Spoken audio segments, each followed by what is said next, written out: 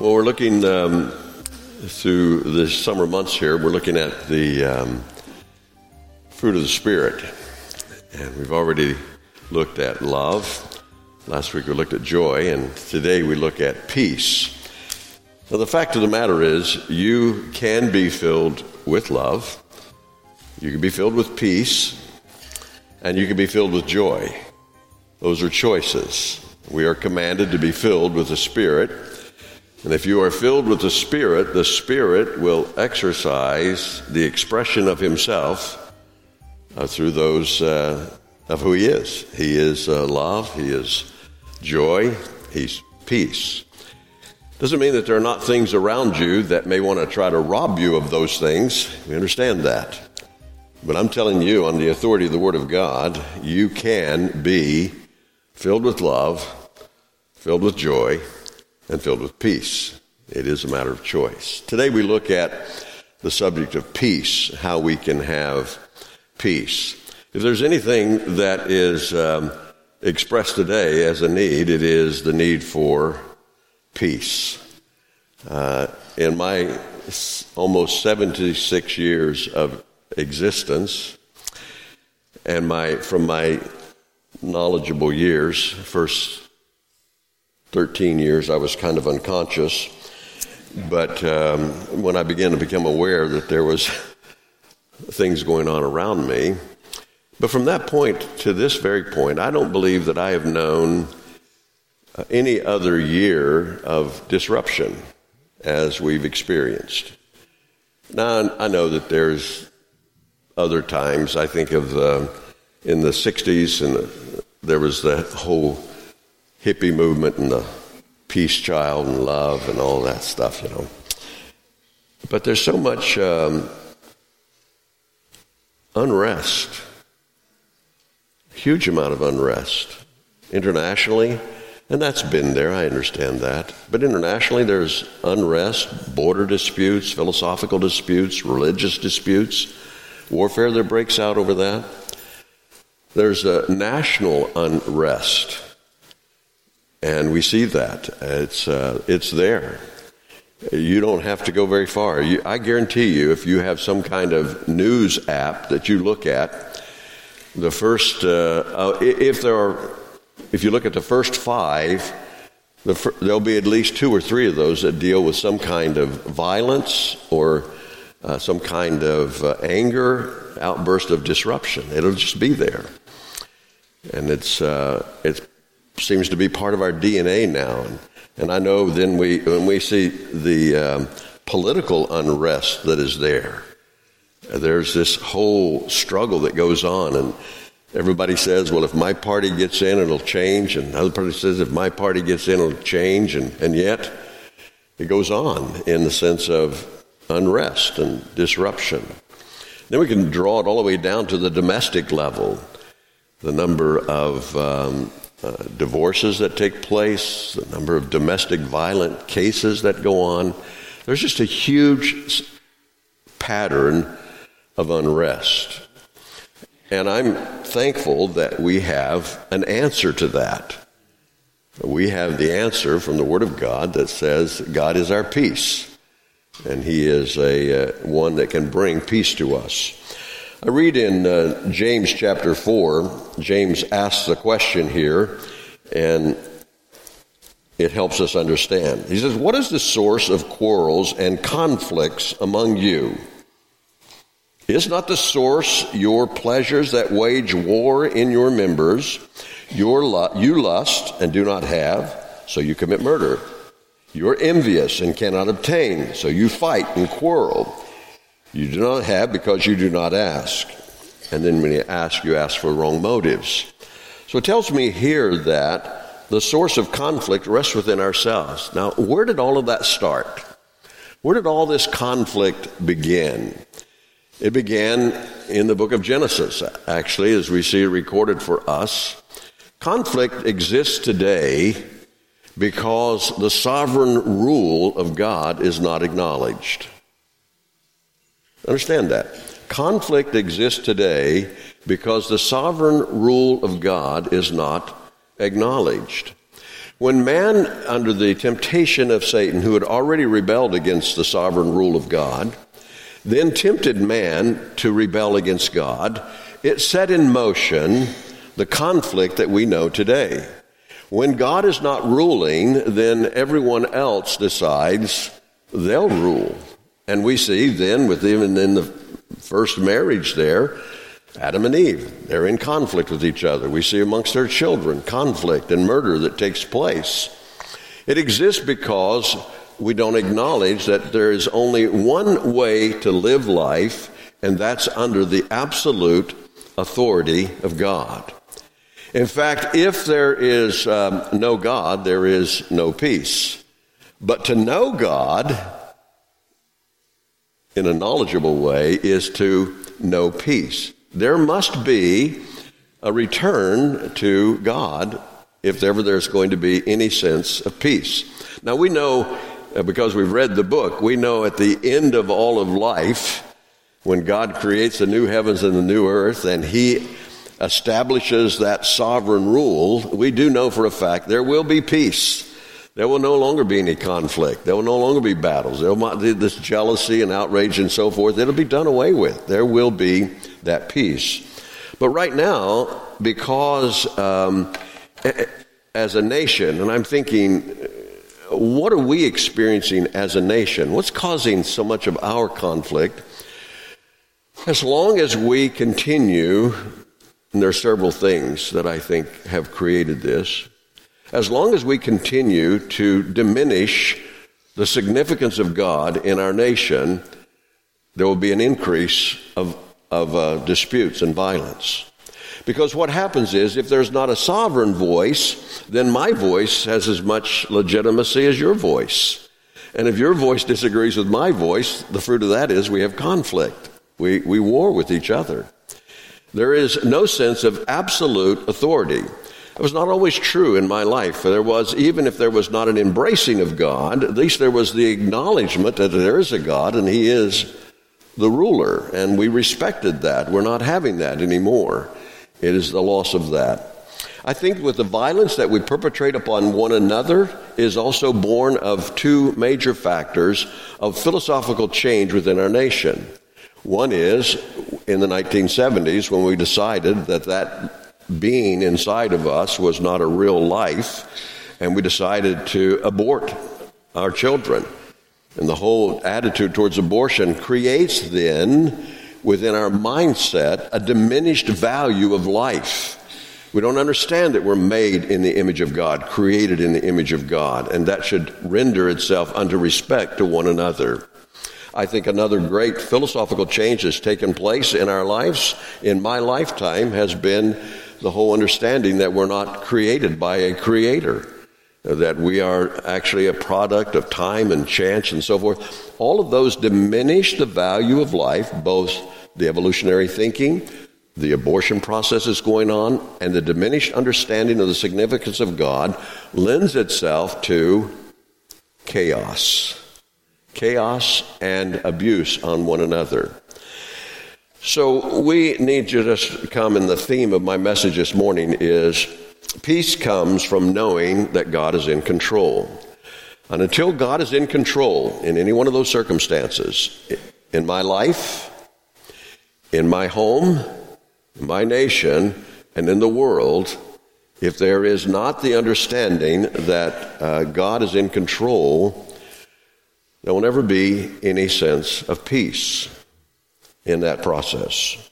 I love what Isaiah says. You will keep him in perfect peace, whose mind is stayed on you because he trusts in you. Perfect peace comes from a deliberate focus upon God. I love the fact that when God intervenes in our lives and we yield to that, the fruit of that is peace. I think in Mark chapter 4, when Jesus decided to go across the Sea of Galilee there, and they all got in the boat to go on the other side, and Jesus grabbed a pillow and went down in the boat and took a nap. And then a storm came up, and they were afraid that they were going to die, and even said to the Lord, "Don't you care that we perish?" And Jesus rebuked them for their lack of faith, and then stood up and said, peace, be still. That shook them up because the seas became calm. You see, when he was in control, calm came. Or I love in Luke when it talks about Jairus' daughter who was sick and came to Jesus, and Jesus was on his way to go see Jairus' daughter there in the 8th chapter of Luke. And on his way, crowds were about him, and a woman who had had a discharge of blood for years and unable to do anything about it, had spent all of her resources, believed that if she could just touch the hem of his garment, she would be okay. And so she did. And then Jesus said, the crowd, who touched me? And people, the disciples said, what do you mean who touched you? You're in a crowd. A lot of people are touching. He said, I'm telling you, power went out of me. Who touched me? And then the woman realized, he's talking about me. And she began to tremble. And she said, look, I knew that this is what was going on in my life, and I knew if I could just touch you. And he says to her, your faith has made you whole. And then what does he say? Go in peace. You think she did? Go in peace. Because, see, God was in control even of her sickness. And then if we go on in the story, he does finally get to Jairus' daughter, and she's dead, but he raises her to life. He's in control of life. He's in control of death. He's in control of our circumstances. God is in control, and that renders itself to an attitude of peace. Because let me tell you something. If you think you're in control, and worse than that, if you think I'm in control, we're in trouble. I can't do anything. Really. But I've got a God who is able to do exceedingly abundantly beyond all that we ask or think. That gives me peace. So, what I want to do this morning is, so that you know where we are, I want to walk through 4 areas that deals with peace. One is peace with God. Second area is peace with yourself. The third area is peace with others. The fourth area, and I don't get shook up, I'm going to cover them quickly. The fourth area then is peace with my circumstances, finally with an exhortation to decide to live in peace. I believe that all peace begins with an understanding that we have peace with God. If we don't have peace with God, no matter what we're doing, it will not matter. It will not make any impact. So all of us, when we are born in a state of warfare against God. We are at war with God, and it's that whole attitude of who has the right to rule. Am I going to be the master of my own destiny? Am I going to lead myself, or am I going to yield to God? But because I'm in a state of warfare with God, that means that I cannot have peace with God. I cannot have a relationship with God. I can have no assurance about my life or my future. Even if I rest in myself, I have none of that. Well, I can't do anything about my problem. I can't do anything about my sin. I can't resolve it. Now, I know that there's a lot of suggestions out there. Just live a good life, and God is a God of love, and He'll overlook all the wrongs you've done. And that's not true. He's a God of justice. He can't do that. He must judge all sin. And so I say, well, God, I don't know how to make peace with you. And he said, I understand that. And so what I'm going to do for you is I'll make peace with you. And he knows that I'm in a battle with him, but his battle is different. He tries and he decides that he's going to utilize love. And we read that in Isaiah. In Isaiah chapter 6, it talks about, unto you a child is born, unto you a son is given, and the government will be upon his shoulders, and his name will be called Wonderful Counselor, Mighty God, Everlasting Father, Prince of Peace. I am going to send one who will bring peace. He is the ruler of peace. And then we read further in Isaiah chapter 53 about the suffering servant, and the servant that is spoken of there is Jesus himself. And it talks about bearing the afflictions of mankind. He pays the price for our sins. that is alienating us from him, that's not allowing us to have a relationship with him, he said, I'm going to resolve that. I will bear those sins. And we see all of that in Isaiah chapter 53 of all the suffering that he went through, the affliction that he bore, our affliction, what we deserved, so that he could come and give us peace. Our warfare with God is described for us in Romans, the first chapters there. And it talks about our inadequacy there. It gives a summary statement of who we are in relationship with God. And it finally says that none seek after God. Not even one. Nobody goes after God.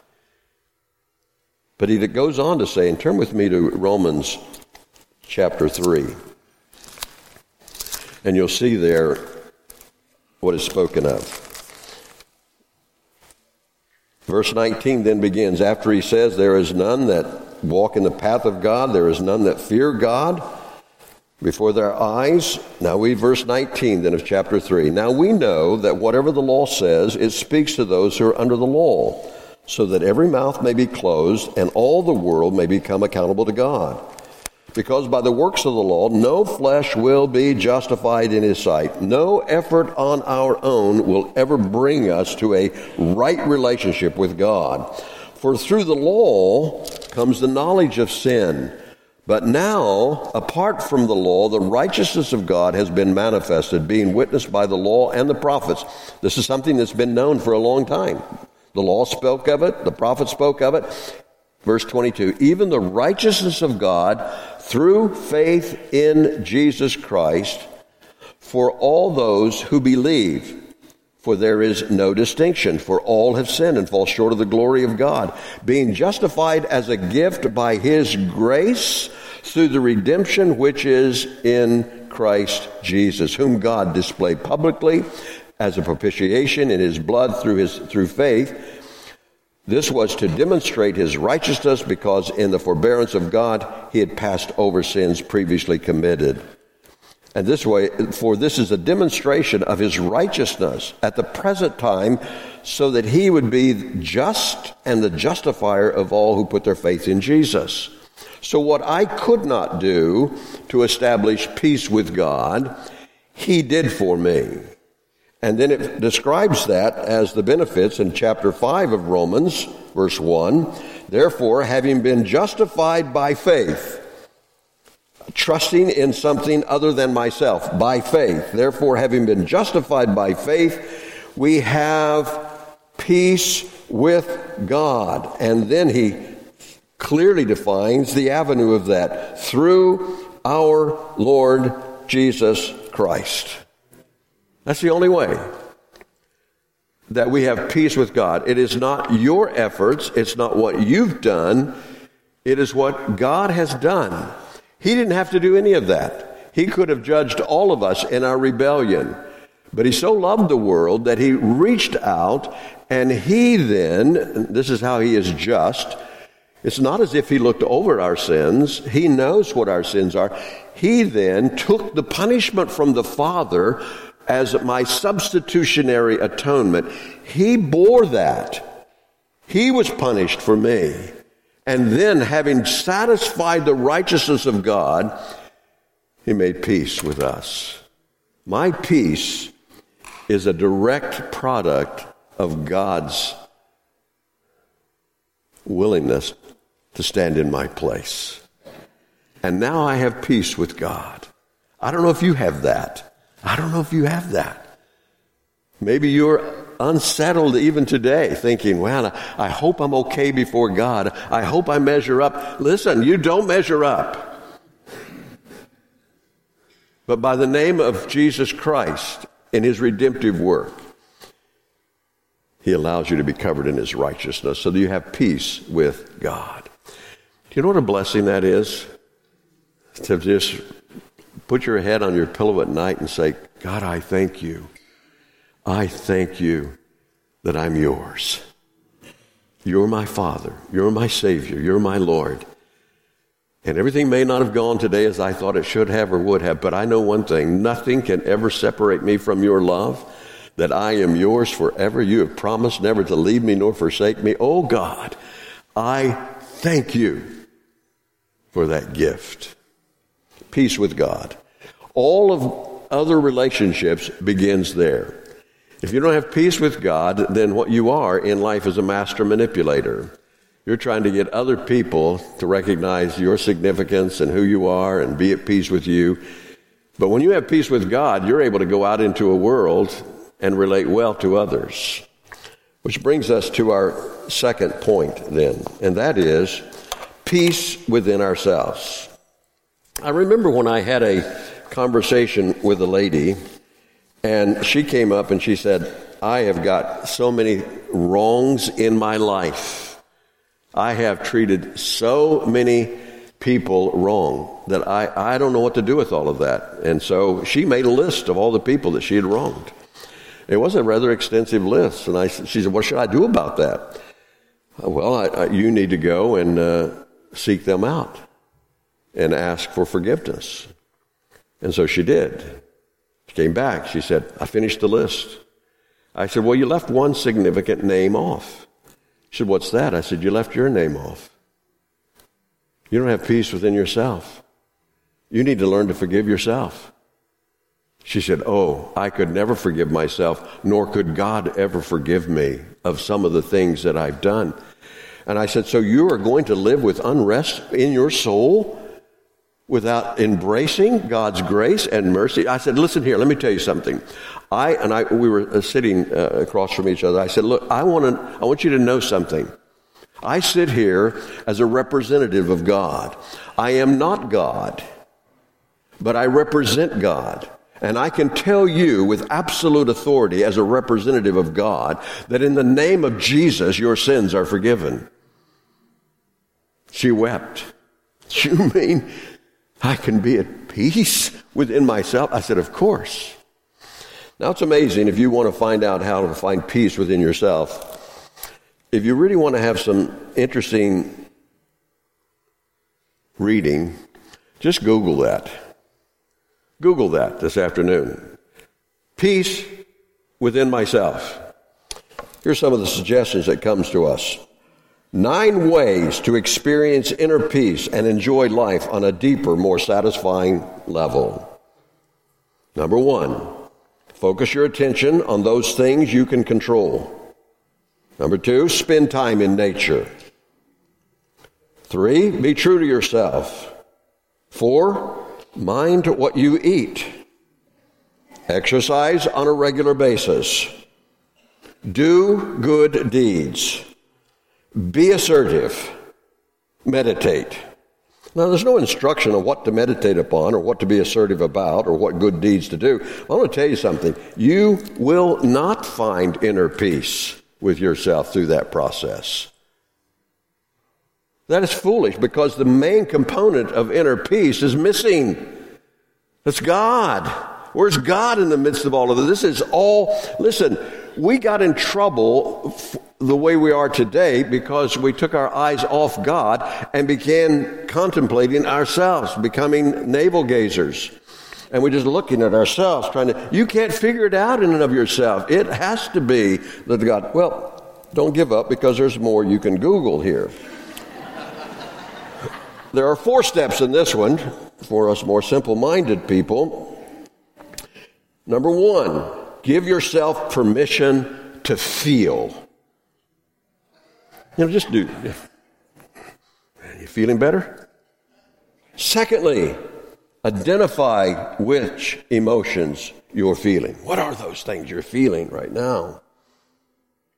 Listen to what your emotions are telling you. Care for yourself. Be your own advocate. There's something significantly missing in all of that.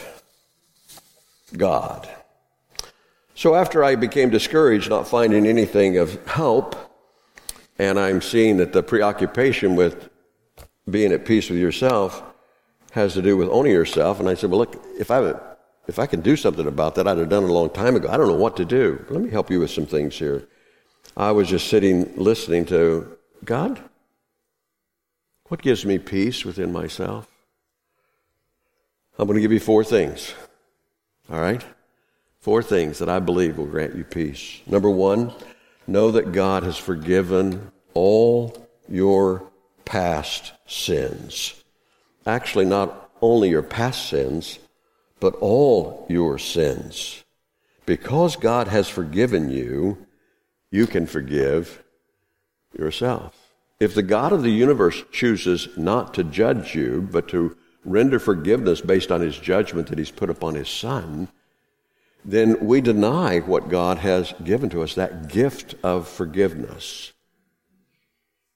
Number 2, understand who you are through the eyes of God.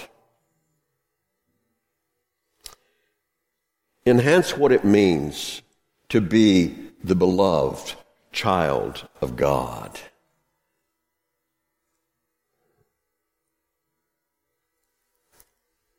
Release yourself from the bondage of what you or others have said about you and embrace what Jesus says about you. Jesus paid the supreme price to make you his new creation. You see, I think we allow too many significant people in our lives to describe who we are, and those voices are louder than God's voice. I must listen to the voice of God. Number 3, celebrate your new identity and your new God-given power to become every day more like Jesus. You may not be all you could be or should be, but you can thank God you're not what you used to be. We're in the business of changing. In the business of changing, we can be something new. And that newness is because of the power of God within our lives. And then number 4, practice the gift of self-forgetfulness. Not self-forgiveness, self-forgetfulness. What do I mean by that? Life is really not about you. It's not about me. And to make everything about you is to be preoccupied with yourself. And learn what humility is and not take yourself so seriously. And to embrace who God has made you in the midst of that. Learn what Paul said.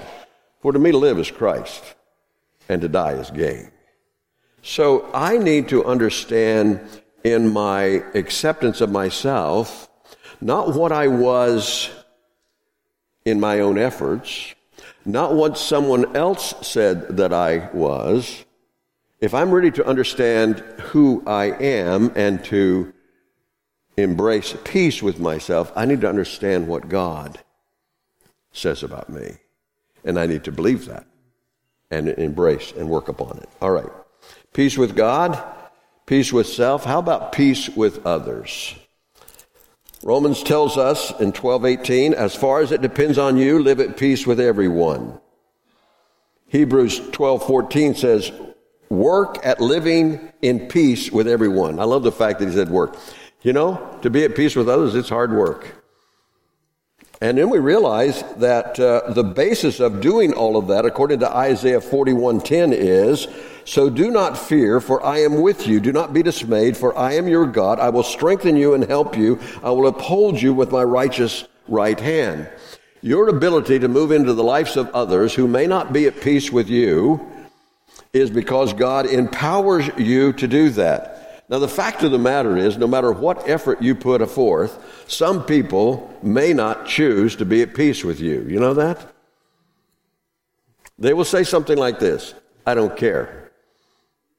I will never be your friend. I will never forgive you. I will never embrace. No, I don't care. I don't care. And they don't care. And then you can choose what you're going to do. I've done everything within my power to be at peace with you by the power that God has given to me, and now I release that unto the Lord. Or you're going to have to chase that person around begging them to embrace you in peace so that you can be at peace. It is possible to be at peace even though others may not be at peace with you, as long as you've done everything within your power. But I want to tell you what Paul tells us in Ephesians about peace. In Ephesians chapter 2, a wonderful thing. I'm going to tell you the basis of peace with others that can guarantee. We can begin in chapter 2 when he says, he talks about we're his workmanship, verse 10, created in Christ Jesus for good works. And then verse 11, he begins talking there. Therefore, remember that formerly you as Gentiles in the flesh, who are called uncircumcised by the so-called circumcision, which is performed in the flesh by human hands, remember that you were at that time separate from Christ. Now, what Paul is doing here is he's taken the two most extreme situations that he knows of. There was no greater human separation than between the Gentiles and the Jews. There was a hatred that existed amongst them, both from the Gentile to the Jew and the Jew to the Gentile. They hated each other. Now listen, you Gentiles were once far off. You were separate from Christ, excluded from the commonwealth of Israel, strangers to the covenants of promise, having no hope, without God in the world. Verse 13 says, but now, in Christ Jesus, you who formerly were far off, Gentiles, have been brought near by the blood of Christ. For he himself is our peace, who made both groups into one and broke down the barrier of the dividing wall by abolishing in his flesh the enmity, which is the law of commandments contained in ordinance, so that himself he might make two into one new man, thus establishing peace. What is he saying? The Gentile was looking, this is the basis of who we are. The Jew is looking, this is the basis of who we are. And Jesus is saying, I'm tearing both of those down, and I'm making one new definition of what it means to be at one, and that is who you are in Christ. And I can have with anyone peace as long as we're embracing in common who Jesus Christ is. I cannot be at peace with anyone who chooses to have another philosophy, another religion, or so, and they hold that without embracing Christ. The avenue of peace, even as defined by Isaiah, and he is our peace, the Prince of Peace. He is our peace as defined here. The avenue of all peace, humanly speaking, is to embrace in common Jesus Christ. And to the degree that you do that, the fruit of that is peace. I've said this so many times to married couples who have come in and talked to me, and they're believers, and they're in conflict. There is no peace. There is no peace there. There is warfare. There is conflict. There's battle that is going on. And I asked, do both of you know the Lord as your Savior? Yes. So Jesus Christ lives within you? Yes. I said, well, I'm going to guarantee you this right now. The Jesus in you is not at war with the Jesus within you. The only thing that is at war here is not Jesus, it's your flesh. And the flesh wants his own way, wants to rule himself. So I said, if you want, and I really do believe this, if you want peace within a marriage, then both embrace Jesus Christ fully in that process. And then you have harmony as a result of that. If we want peace in any arena, it is not sitting down and defining all the areas of conflict. You can do that, but if you leave Jesus out of that equation, you don't have it. Do you know how many peace accords have been written in the history of mankind? Do you know how many wars have been that was supposed to be the war that ends all war that goes on? What is wrong with all of that? It's not the efforts of negotiators. It is the failure to leave Jesus Christ in the middle of that, to say that only as we embrace him can the fruit of that be peace. He is that. I love what he says about this. It goes on, that he might reconcile both into one body to God through the cross, by having put to death the enmity. And he came and preached peace to you who were far away, Gentiles, and peace to those who were near, Jews.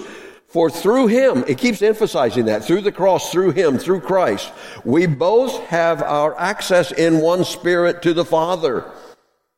So then you are no longer strangers and aliens, but you are fellow citizens with the saints and are of God's household, having been built on the foundation of the apostles and the Jesus Christ himself being the cornerstone, in whom the whole body being fitted together is growing into a holy temple into the Lord, in whom you also have been built together into a dwelling of God in the Spirit. We have been made one, not because of horizontal negotiation, but because of vertical recognition of who God is.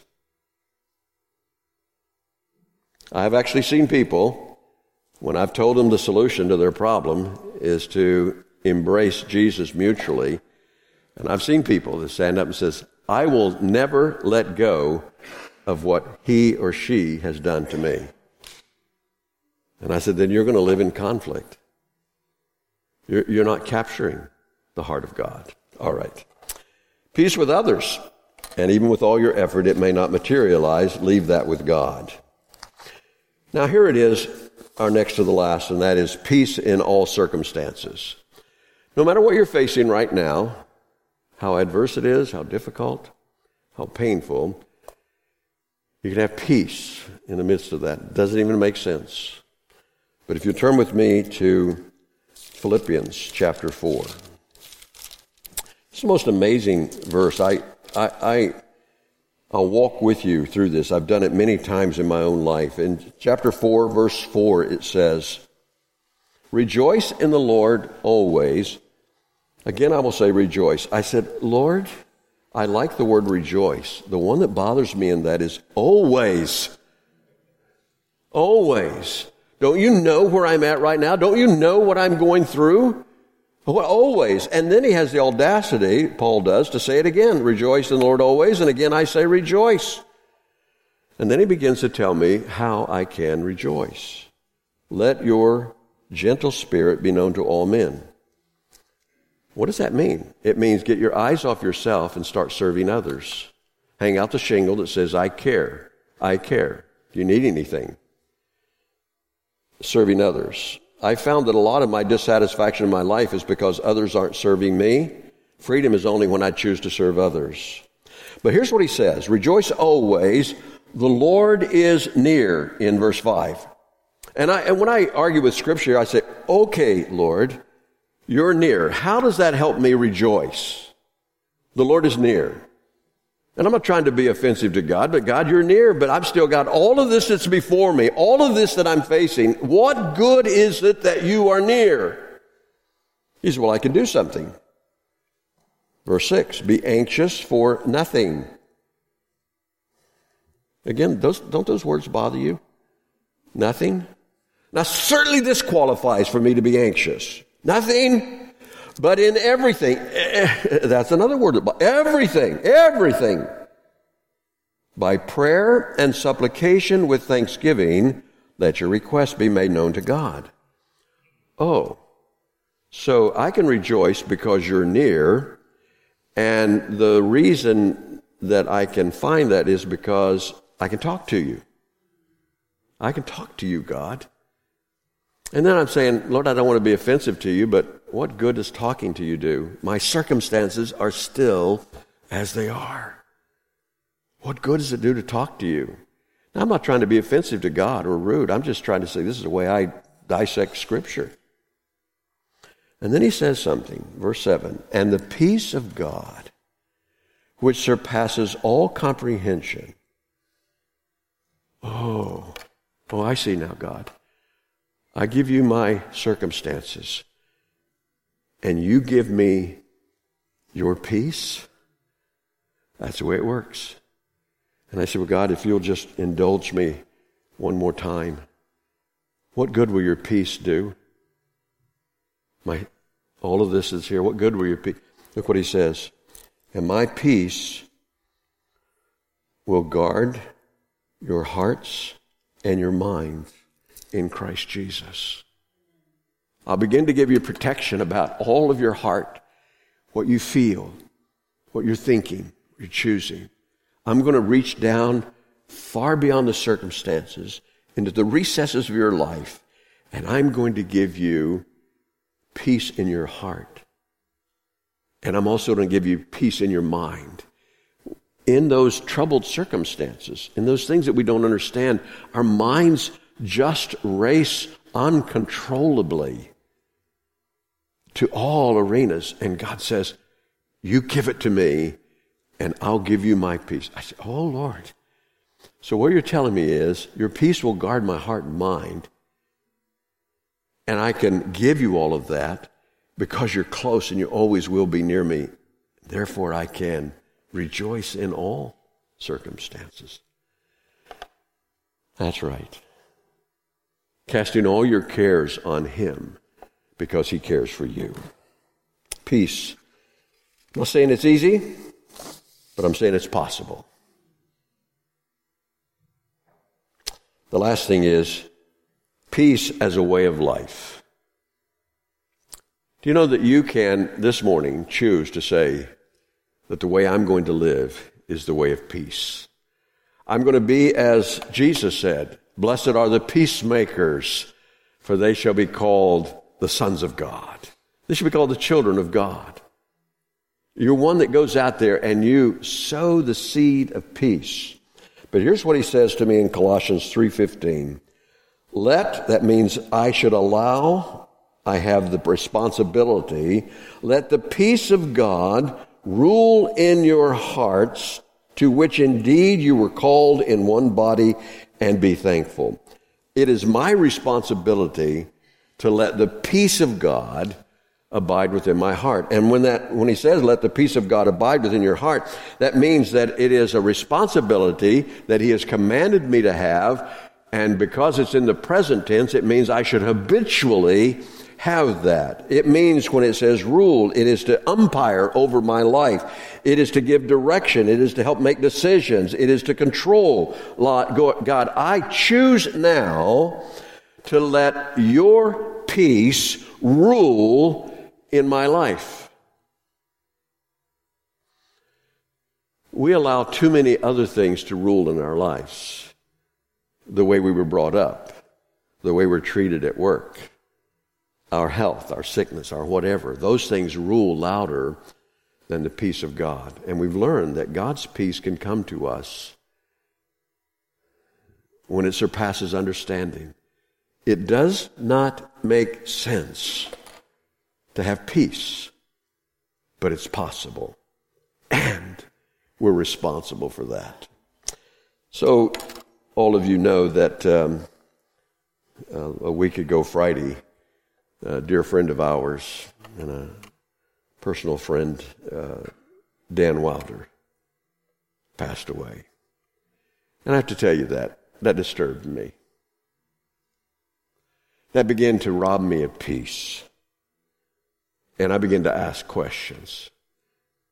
And I set up, this was on Friday that he passed away, and I was up early on Saturday morning, and I was just talking to the Lord about, God, why did you take my friend away from me?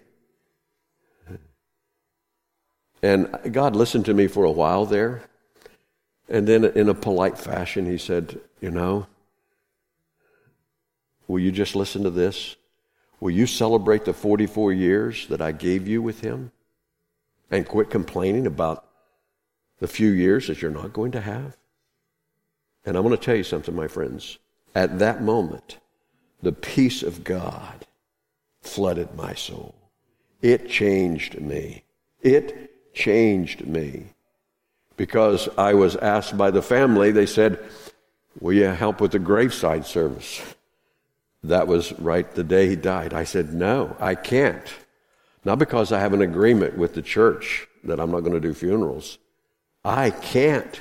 I don't have the ability to do that. But I want to tell you something. God gave that. We had yesterday a time with the family in the midst of our pain, the presence of peace, the presence of God, the awareness of the loss, the pain of that loss, but God granted peace. Now, I'm just telling you my current events. I can tell you many stories in my life when I yielded to God. He changed my perspective, and he brought peace. Do you know how many times when God came in contact with people and they were all disturbed, he would say things like to his disciples in the upper room, when they were facing Jesus' death, and their potential death, Jesus had the audacity to say, "Let not your heart be troubled"? How can you say that? And we learn later on in chapter 14 of John, "My peace I give to you, not as the world gives peace. I give you peace, my peace." A gift of God. And so many times he would say in those unruly circumstances, "Peace, peace, peace. Go in peace." If there is no God in your life, there will be no peace. But if you know God, then you know peace. Peace comes from knowing God is in control. Lord, thank you that you are master of all. You are sovereign God, and you are in control. And maybe there's things that we need to turn over to you right now that have been robbing us of peace. And you paid the price to give us your peace.